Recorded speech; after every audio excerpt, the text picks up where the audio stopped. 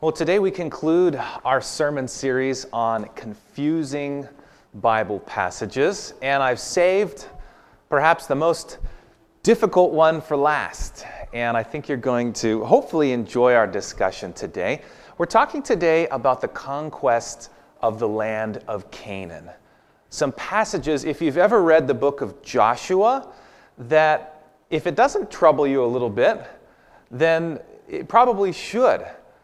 Because as you read some of those passages and verses, it just seems a little at odds with the character of a God of love that we've come to know and love and believe in. Been reading this fabulous book on this topic. If you want to dive in, we're not going to be able to cover everything today, but if you are interested in a book, I can't say everything in here, I believe, necessarily, but it'll expand your mind in a lot of ways. It's called Did God Really Command Genocide, written by Paul Copan and Matthew Flanagan. But for many believers, as you approach and as you read some of these stories and accounts and verses about the conquest and the conquering of the Canaanites, it seems really odd. Such that skeptics of the Bible, atheists, and people who are skeptical have pointed to some of these passages and ridiculed the Christian faith.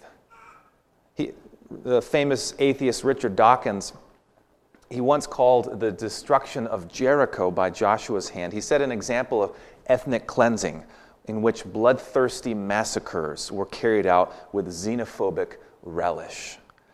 He said that these events are, quote, morally indistinguishable from Hitler's invasion of Poland or Saddam Hussein's massacres of the Kurds or the Marsh Arabs. Is Richard Dawkins correct in his assessment of these Bible stories, or has he totally misunderstood so much about these passages? The first thing I want to emphasize is, number one, when you study any passage of Scripture, any topic of Scripture, we need to study what is unclear in light of what is clear. So we need to first anchor ourselves in the clearest picture of God, the clearest picture of His character and His love for us, and that's found in the life and person of Jesus Christ, who came down to this world, lived the perfect life, demonstrated that heaven will hold nothing back in order to save us, in order to demonstrate heaven's love for humanity. And when Jesus died on that cruel cross, He demonstrated that God loves us with a kind of love that is beyond comprehension. That clear picture of that God of love needs to be our anchor as we navigate the sometimes murky waters of some Old Testament and, quite honestly, some New Testament stories. We need to remember stories and verses that clearly teach us Jesus loves us, and Jesus loves not only adults, but He loves children too. Even when His disciples weren't sure about having kids around, Jesus said, no, bring those kids to me. Unless you receive the kingdom like a child, you can't be saved. Passages where Jesus teaches clearly that our Father even cares about the little birds, Harold, the sparrows. And when one of them falls to the ground, God notices. He notices how many hairs are on our head because He loves us that much. 1 John 4:8 says God is love. Romans 5:8, while we were still sinners, Christ died for us. 2 Peter 3:9, God is not willing that any should perish, but that all should come to repentance. Not just New Testament teaching, the book of Ezekiel teaches us God takes no pleasure in the death of the wicked. And we saw in our series through Micah that God takes sin seriously, but He sure loves mercy. He delights in giving mercy. And we won't study this out today, but it's clear that the God of the New Testament is the same God as the God of the Old Testament. It's not two different gods, as some naively believe. So having this in mind, it's also important to note that believers throughout the ages have not always struggled with some of these stories. In fact, I'm going to put a quote here up on the screen. The early New Testament church didn't seem to have much problem with some of these stories. I'll put a quote here on the screen for you from John Goldingay. He says this: "Many modern people don't like the way the book of Joshua portrays Joshua's leading Israel and killing many Canaanites. But there's no indication that the New Testament shares this modern unease. The New Testament pictures Joshua as a great hero, see Hebrews chapter 11, and portrays God's violent dispossession of the Canaanites as a part of the achievement of God's purposes in salvation, see Acts chapter 7. If there is a contradiction between loving your enemies and being peacemakers on the one hand, and Joshua's undertaking this task at God's command on the other, the New Testament does not see it." So this is a very interesting point. We may have issues, but not all believers, even the ones who knew Jesus personally, they didn't seem to have the same misunderstandings that we may have today. Interestingly enough, when the Gallup poll surveyed America in 2019, for the first time in their history of polling, more Americans were in favor of life in prison than they were for capital punishment. Which means that more Americans would say, well, sure, the guy raped and killed 20 people, but we don't think it's right to put him to death. They said, let's just keep him locked up forever. So this is a big shift in thinking. So we have to realize our cultural understandings and current views on things shape the way we look back into a different time, a different place, and a different culture. So a lot of sermons have 3 points. That's kind of the stereotypical sermon. My sermon today has 9. But don't worry, most of them are going to go by pretty quickly. Point number 1 we've already covered. Jesus demonstrated clearly just how much God loves us. And he's willing to do everything and anything to bring salvation. Given this, when we read passages like, go out and kill all the Canaanites, don't leave one alive, etc., that can kind of cause us to be a little bit confused. But don't forget, Jesus, God, loves us with an everlasting love. Point number 2. The land of Canaan was actually already promised to Abraham's descendants long before God allowed them to inhabit it. Check this out. I'm putting a verse up on the screen, Genesis chapter 15. Then the Lord said to Abram, know for certain that your offspring will be sojourners in a land that is not theirs, and they will be servants there. And they will be afflicted for how many years? 400 years. But I will bring judgment on the nation that they serve, and afterward they shall come out with great possessions. And they shall come back here in the 4th generation, for the iniquity of the Amorites is not yet complete. God had promised the land of Canaan to Abraham's descendants, but they were going to have to wait for it. And so that leads us to point number 3. God gave 400 extra years of mercy to the people who lived in that time. And in Abraham's day, the people were corrupt. But he gave 400 years, allowing his people to actually become enslaved in Egypt in the meantime, because God wanted it to be completely and utterly and totally clear that the Amorites, and by that time the Canaanites in general, were no longer worthy to live there, and that they deserved the judgment that was going to fall on them. Now, it's interesting. Skeptics will sometimes say, well, if God is good and God exists, then why doesn't he do something about all the evil in our world?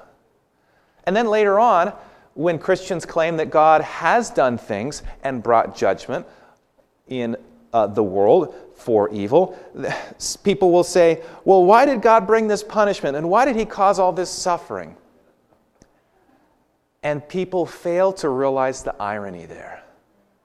On the one hand, if you want God to do something, then you can't complain when he does something. The reason why he delays punishment is because God is loving and God is merciful and he's long-suffering and patient.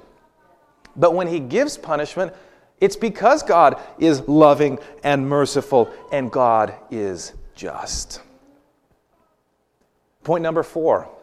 The Canaanites were a wicked unrepentant, and corrupt people. When you read about them in Leviticus 18, these were people who practiced incest, adultery, bestiality, ritual prostitution, and a number of other forbidden sexual practices. But the most morally reprehensible one, objectionable one to us, would be their practice of sacrificing kids to the god Molech. Deuteronomy chapter 12, 29 to 31, describes how they would offer up children to their god. You think about the kind of culture that allows that. We live in a culture today where if you admit that you spank your child, you might get a visit from the police, right? So you can understand that if a culture allows and even applauds parents who give their children sacrificed to idols, that must be a very corrupt culture. Wouldn't you agree? I have a graphic here, a picture, an artist's representation of this kind of scene. You can see the trumpeters there. You can see this individual presenting this child. And this is a very graphic illustration, but I want you to understand the culture in which God was dealing with. These kids, and we don't know the numbers of how many kids would die in the process, year after year, ceremony after ceremony. But that's the setting in which God gave these commands for his people to go in and to destroy this culture. So point number 4, the Canaanites were not innocent. They were wicked. They were unrepentant. Point number 5, I told you we'd move through them quickly. Point number 5, the instructions to wipe out the Canaanites were an exception to the normal rules of war that God had given to his people. These were not your typical rules of engagement. These were a unique exception. Deuteronomy chapter 20, verses 10 through 18, describes the process, the normal rules of engagement as they were on their way to Canaan. And the normal process was seek a peaceful solution. If the city that you're seeking a peaceful solution to says, no, we don't want that, and engages you in war, they were permitted to siege the city and engage in war. They were permitted to kill in battle the men of the city. But the women, the children, the livestock were to remain alive, and they could be taken along with them on their journey to the promised land. It was only the specific group of the Canaanites, there's like 7 different people groups mentioned that God gave a different command to. And we'll look at that here from Deuteronomy chapter 20 on the screen. God said this, but in the cities of these peoples that the Lord your God is giving you for an inheritance, you shall save alive nothing that breathes, but you shall devote them to complete destruction. The Hittites and Amorites, the Canaanites and the Perizzites, and the Perizzites, and the Hivites and the Jebusites, as the Lord your God has commanded, that they may not teach you to do according to all their abominable practices that they have done for their gods, and so you sin against the Lord your God. So these commands to wipe out the Canaanites were very exceptional. They were an exception to the normal rule. The others were not supposed to be dealt with in this manner. And notice at the end there, one of the reasons for doing this was given. And the reason was so that they don't teach you and so that you don't start doing the same thing, which is point number 6. The Canaanites were to be removed, at least in part, to help preserve Israel and to keep them from this evil. And we think about why. Remember, they were practicing child sacrifice. God didn't want his people to have any part of that. God loves children. God loves adults. It pains his heart anytime he sees suffering in this world. And God didn't want his people falling into these idolatrous practices, let alone all the other things that we mentioned, this oppressive, abusive society. And Israel was supposed to be a light to the world.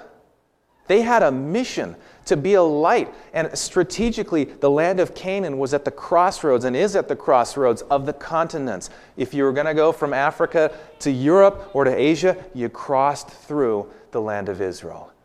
And God wanted his people to be holy and special and dedicated to him, to let the others know how good God is and to show a better way of living. Not only that, but out of the people was to come the Messiah. The only way to save the world is through the Messiah. And if the people group that has the line of the Messiah is going to come from, if they totally abandon God, if they're wiped off the face of the earth, we might not even get to Jesus. And so it was vital to the salvation of the world that these people remain faithful to God. But by the way, as you'll recall, they often didn't. In fact, sometimes they fell into the same sins as the people around them. But God is just, because God also dispossessed his people from the land of Canaan a couple of times in the same way that happened to the Canaanites. Look at this from the book of Leviticus, chapter 18. Leviticus 18, it says, "Do not make yourselves unclean by any of these things, for by all these the nations I am driving out before you have become unclean. And the land became unclean, so that I punished its iniquity, and the land vomited out its inhabitants. But you shall keep my statutes and my rules, and do none of these abominations, either the native or the stranger who sojourns among you, for the people of the land who were before you did all these abominations, so that the land became unclean. Lest the land vomit you out when you make it unclean, as it vomited out the nations that was before you." God says, don't do all these bad things. And you can read the broader context there, because if you do them, you're going to get kicked out of the land just like the other people. God was just and consistent in his practice. Which leads me to point number 7. Because it's easy to justify, or at least easier to justify, when people who are wicked and committing child sacrifice and leading people into cult prostitution and so forth and so on, it's easier to justify their extermination than if there are innocent children or babies that are too young to know the difference between right and wrong. And that becomes a lot more challenging. But point number 7 is this. If innocent lives were lost, and probably a number were, God is able to make it right. It's worth noting that nobody needed to die, technically. If they had fled from the land, as we'll see evidence God wanted them to, nobody needed to die. It's also worth noting that in our world, innocent people die all the time, in all sorts of circumstances. And if there is no God, there's no way to make right the wrong of those who die innocently. Does that make sense? Like, if there's a bunch of bad people, gang members in Modesto, that do a drive-by shooting and they kill some little kid, if there's no God, that's it. There's no more possibilities for that wrong to be made right. But if there is a God who knows all things, only in that circumstance is there the option and possibility that God in the afterlife can make right what was wrong in the former life. And so while I can't speak with authority here, I believe there will be a lot of people in heaven who died innocently in all sorts of circumstances, and they'll have the opportunity. So many of them, as little babies who died, will get to grow up in a perfect place, a place of perfect peace, a place with no cult prostitution, a place with no child sacrifices. Our God can make right anything that was made wrong from our perspective. And so while we hate the idea that innocent may have suffered along with the guilty, we recognize that God is able to fix this. If anybody can do it, it's God. And only if God is real are situations like the death of the innocent, able to be made right in some way. It also seems likely that this is a case where the greater good demanded such actions. Think back, September 11, Flight 93, Todd Beamer and a number of other passengers learned that the Twin Towers had been attacked, that the Pentagon had been hit, aircraft had been commandeered by ruthless terrorists who had slammed the aircraft into these buildings, not only killing everybody on board, but killing thousands of other people, innocent people along the way. And when Todd Beamer and the people realized they too were being hijacked, they too were heading for some unknown destination, probably the White House or the Capitol building, they realized we have to do something. They formulated a plan, stormed the cockpit, overpowered the terrorists, and in an act of what we call heroism, they drove that airplane into the ground, saving the loss of additional life, but in the process killing everybody on board. But yet today, Todd Beamer, who helped with this, we don't say that he murdered innocent people on board that aircraft as they pushed the controls forward. We say they did an act of heroism. It was for the greater good, and more lives were saved because of their actions. Sometimes, as hard as it is to understand, God, who can see things only objectively, all of us are biased, is able to see the big picture, and he can see what the greater good is better than we can. Sometimes a surgeon has to cut out good tissue in the process of removing the bad tissue for the greater good of the person. In our sin-infested world, sometimes the innocent do die along with the wicked. But we serve a God who is able to fix that and is able to make even tragedies like this right. And you better believe, if this hurts our hearts to think about, it hurts God's heart even more. Because that's the kind of character that our God has.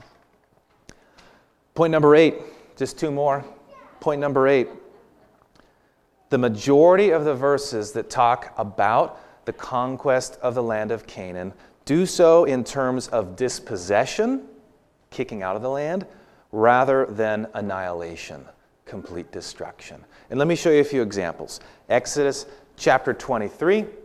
Notice this.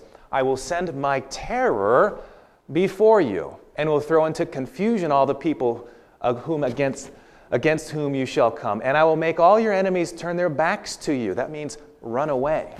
And I will send hornets before you. Maybe murder hornets. We learned about those this last year, right? Big scary things. I will send hornets before you, which shall drive out the Hivites and the Canaanites and the Hittites from before you.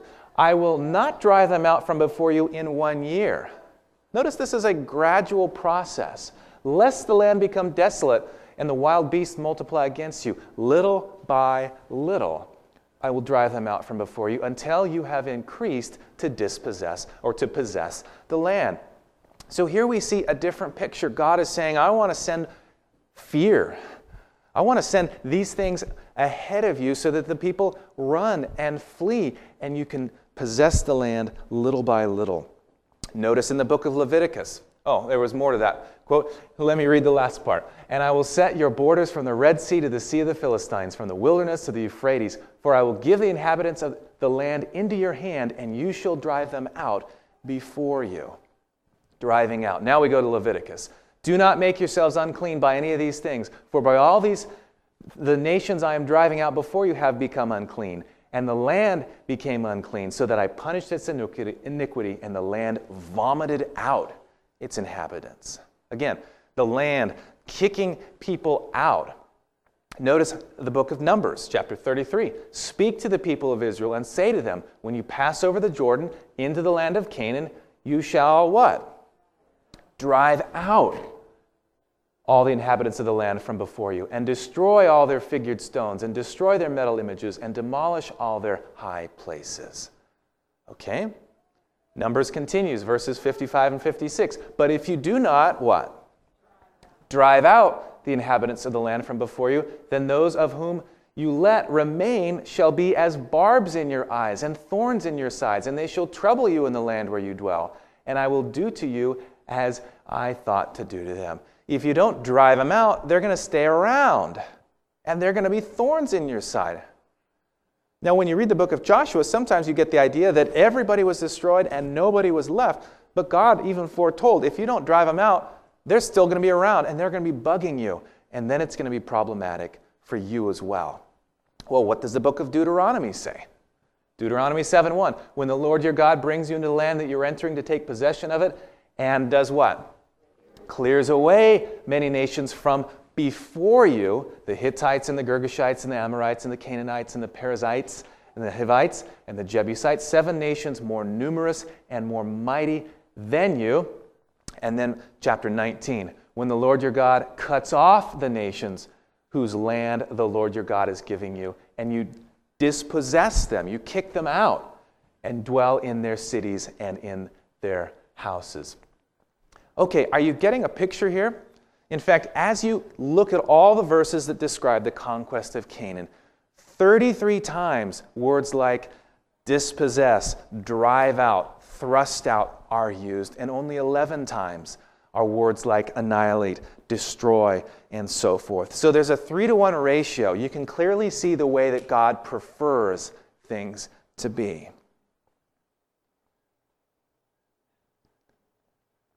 This has made people like William Lane Craig say things like this quote right here. He said this, "If the Canaanite tribes, seeing the armies of Israel, had simply chosen to flee, no one would have been killed at all. There was no command to pursue and hunt down the Canaanite peoples. It is therefore misleading to characterize God's command to Israel as a command to commit genocide. Rather, it was first and foremost a command to drive the tribes out of the land and to occupy it. Only those who remained behind were to be utterly exterminated." And remember, I find this point compelling, but it's not just the fact that they stayed behind that they were deserving of God's judgment, right? They had an opportunity to escape, but God had already determined 400 years of mercy, 400 years to change your ways, to turn from your sins, 400 years of stubborn hearts and child sacrifice. And that was probably the bigger cause. And then God gave them the opportunity to escape. And I was thinking earlier, Jericho. How many days did they march around the walls of Jericho? 7 different days. Now, of course, living in the city, they didn't know it was going to be 7. But after about the 3rd day, you might start to wonder, what's going on here? If I lived in Jericho and I saw those massive armies, bigger than our armies, marching around my city, I would strongly consider running away, wouldn't you? Hey, they didn't attack us today. Let's slip out the gate tonight and go into the woods, and let's cross over, and let's find our way to another place to live. So point number 7, or rather 8, the majority of the verses, they talk about dispossession rather than annihilation. And we get to the last point. And I'm going to summarize all the points because there have been a lot of them, I realize. The last point is this: not all were destroyed. In fact, there may be what we call hyperbole employed in the text, exaggeration, which was a common rhetorical device. And we've seen hyperbole in other verses of the Bible. Because if you just read Joshua, you get the idea that everybody died. But when you read Judges, chapter 1 and 2, you realize, oh, there's still a whole bunch of people left around. In fact, we see what we saw earlier, that this was more of going to be a gradual process. But we also do see that the people failed to drive out the people as well as they should have. And so some have wondered, what's the disconnect between Joshua and Judges? And there could be different ways to explain it, and some have seen in the writings and the descriptions of Joshua hyperbole, describing these things. And it's kind of like, Phil, when we play pickleball, and you play a game to 11 points, but I might be tempted if I beat a team 11-2, 11-5, whatever. I might say, we destroyed them. We annihilated, we paddled them. Well, we didn't actually kill them, and we didn't hit them with our paddles, and we just, we had a good game, we fought hard. Well, we didn't actually fight, we were playing the game, but we use hyperbole in our speech all the time. And so it shouldn't come as a surprise that some of this may be in the biblical text as well, and there's nothing wrong with that. In fact, as you read in context, it may become obvious that hyperbole is used. So there's that to consider. Notice also, this is an interesting case, Joshua chapter 1, verse 8. And the men of Judah fought against who? Jerusalem. Okay, and captured it and struck it with the edge of the sword and set the city on what? On fire. So as you read this, you'll say, boy, everybody must have died. They must have killed everybody. Well, just a few verses later in the same chapter, verse 21, it says, but the people of Benjamin did not drive out the Jebusites, who lived in where? Jerusalem. So the Jebusites have lived with the people of Benjamin in Jerusalem to this day. So there are clues, even within the text, that maybe some of this hyperbolic language was used. You think about another example here, 2 Chronicles. Let me read this one to you, 2 Chronicles chapter 36. But they kept mocking the messengers of God, despising his words and scoffing at his prophets, until the wrath of the Lord rose against his people, and there was no remedy. Therefore he brought up against them the king of the Chaldeans, who killed the young men with a sword in the house of their sanctuary, and had no compassion on young man or virgin, old man or aged. He gave them all into his hand. And if you just read those verses, you'd say, boy, when Nebuchadnezzar came to Jerusalem, they killed everybody. But we know from the book of Daniel that's certainly not the case. And we know just from 3 verses later, that's not the case. He took into exile in Babylon those who had what? Escaped. Those who ran away. And they became servants to him and his sons until the establishment of the kingdom of Persia. So as we read these interesting and sometimes troubling stories, we need to read it in the broader context of Scripture. And we need to remember all the 9 points that I have shared today, which will be helpful. Finally, think about the story of Rahab. Rahab lived in what city? Jericho. Rahab was a part of this people group, but was her heart open to change? And what did the spies say to her? Anybody that's inside your house will be safe. Whoever puts their trust in the God of the Israelites will be saved. And she hung that cord. What color was it? Red. On her window, much like the red blood on the doorposts that prevented the destroying angel from killing those who were inside the homes in the Exodus. Here's an example of somebody whose heart was open in her life, and the life of how many family members, we're not sure, were also saved. So let's review where we've been before we wrap up. Point number 1. Put it on the screen here for you. Point number 1. Jesus gives us the clearest revelation that God loves us and wants everybody to be saved. Point 2. The land of Canaan was already given to Abraham's descendants well before they inhabited it. They weren't stealing it. They were evicting the people who refused to leave. Point number 3. God delayed allowing Abraham's descendants to move in for 400 years because he was giving the Amorites more grace. Point 4. The Canaanites, Amorites were unrepentant, wicked, and corrupt people. Point number 5, as you'll recall, the instructions to wipe out the Canaanites were exceptions to the normal rules of war, a unique exception. Point number 6, the Canaanites were to be removed in part to help preserve them, the Israelites, from the evil influence, the corrupting, awful influence of their culture. Point 7, if innocent lives were lost, God is able to make it right.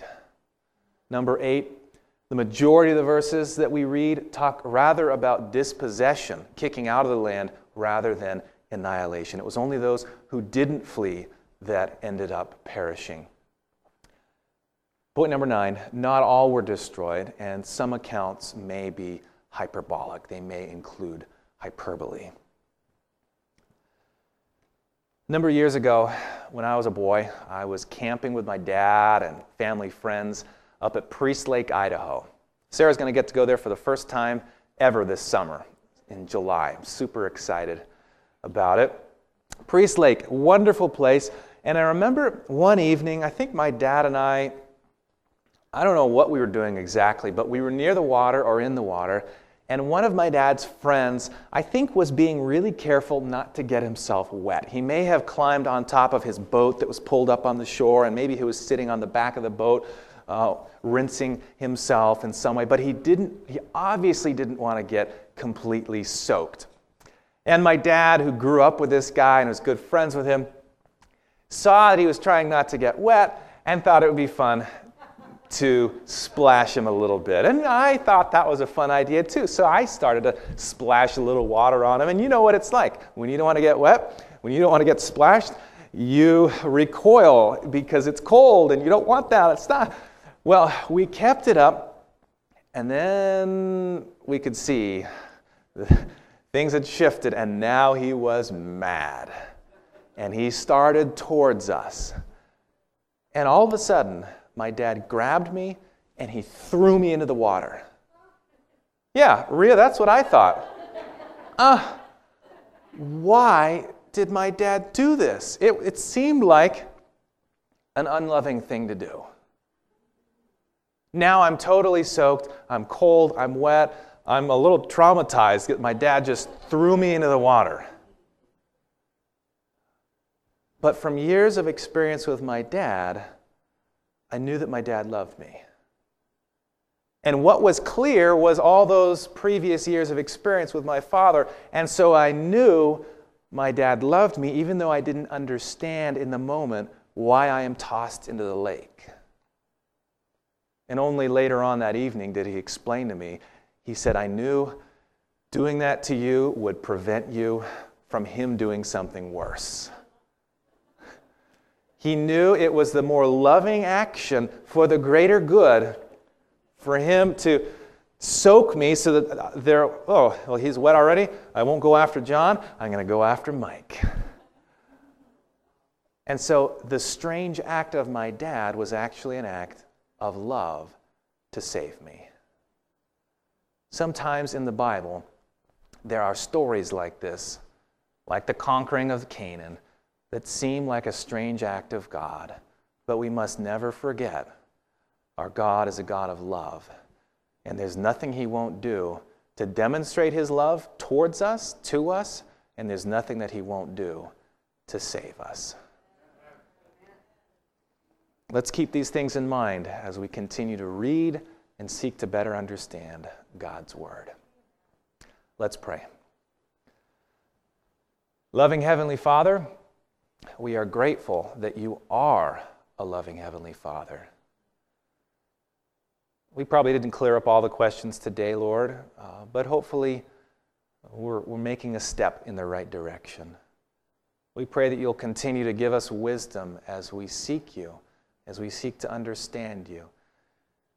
And Lord Jesus, as we contemplate, hopefully daily, what you've done for us, fill our hearts with greater awe and thanks as we become more and more convinced, not only intellectually but emotionally, that you love us with an everlasting love, that there's nothing you wouldn't do to save us and to show us your love. And we look forward to experiencing that love in person, face to face, someday soon when you come back to take us home. Bless us, we pray, in Jesus' name. Amen.